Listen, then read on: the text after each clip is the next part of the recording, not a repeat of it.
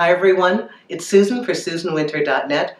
Thank you so much for coming to my channel. Thank you for subscribing. That means so much to me.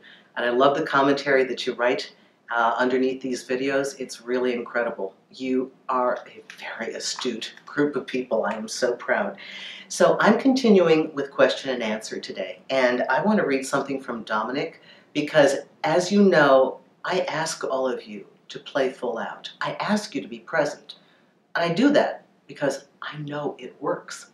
It works. It is such a magnet. So here's the question, okay?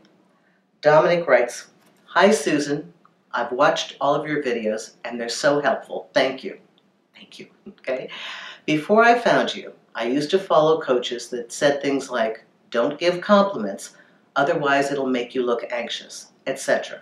But after I found you, I realized that with those rules, one cannot find love. One can only find love if he shows up. But what do you do if you show up, but the other person doesn't?" Dominic, thank you. This is awesome. And here is my response. Keep doing what you're doing. You will filter your way through all the nonsense until the person who's in front of you shows up. Dating is a numbers game. And I remember this with my girlfriend. She's engaged now and just about to be married. And she was a great dater. She knew how to be resilient. She knew the terrain. And yet I remember after our talk, she'd have things like, you know, what do I do? I mean, I'd like to, he's still here. What do I do this morning? And I said, well, what would you normally do? What would you do if he were your full-on agreed to boyfriend, that you know you're in an exclusive relationship? And she'd say, I'd make him breakfast. I'd say, go make him breakfast. And I think some of you have heard this story before, because I said to her also, don't be surprised if he runs out of the house, because, you know, it could shock him. And of course, he grabbed his things and ran out of her apartment.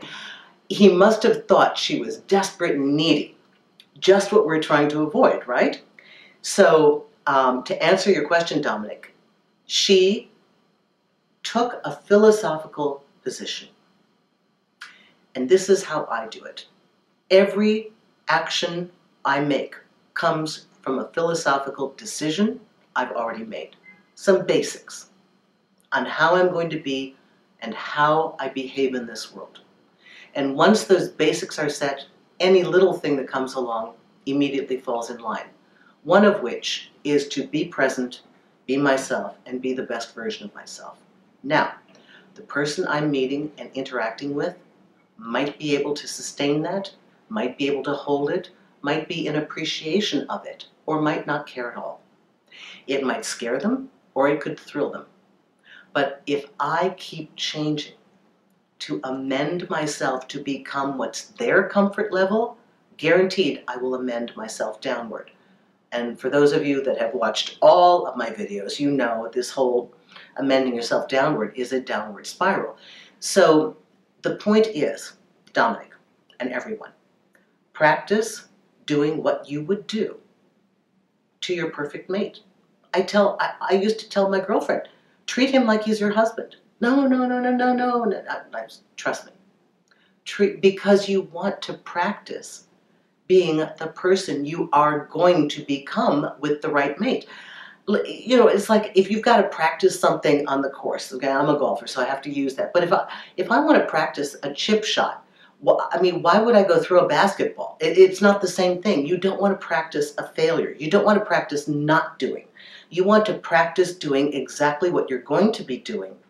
So don't stop your focus, your direction, your showing up, your playing full out. They fall off the carousel, they fall off the carousel. Not our business. Your job is to keep being yourself until this is such a natural, ingrained part of you, and you feel good about showing up as yourself, that when they do something crazy, you're just like, oh, there goes another one. Crazy them. Okay, can't handle it. See, people that are playing don't like consistency. People that are playing don't like predictability. They think that's boring. So if you, being a great person, telling somebody you like them when you like them, complimenting them when you feel you it's warranted and you feel like doing it. If somebody thinks that that makes you weak and needy, they have a real issue. So thank you so much for saying this. Again, play your highest hand at all times. This is your life. People may come in and out like extras on a set. We don't care. The one who makes it through to the leading man or leading lady is the one you're looking for, so don't change your lines, because you need them to hear it so that they'll go, oh, that's what I wanted to hear. That's what I wanted to see. That's how it happens.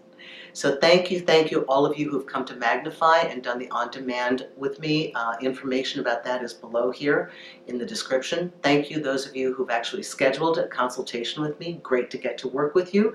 Remember, too, I have a show on iTunes, The Susan Winter Show, if you care to listen instead. Thank you very much, and keep showing up as your highest self. All will be well.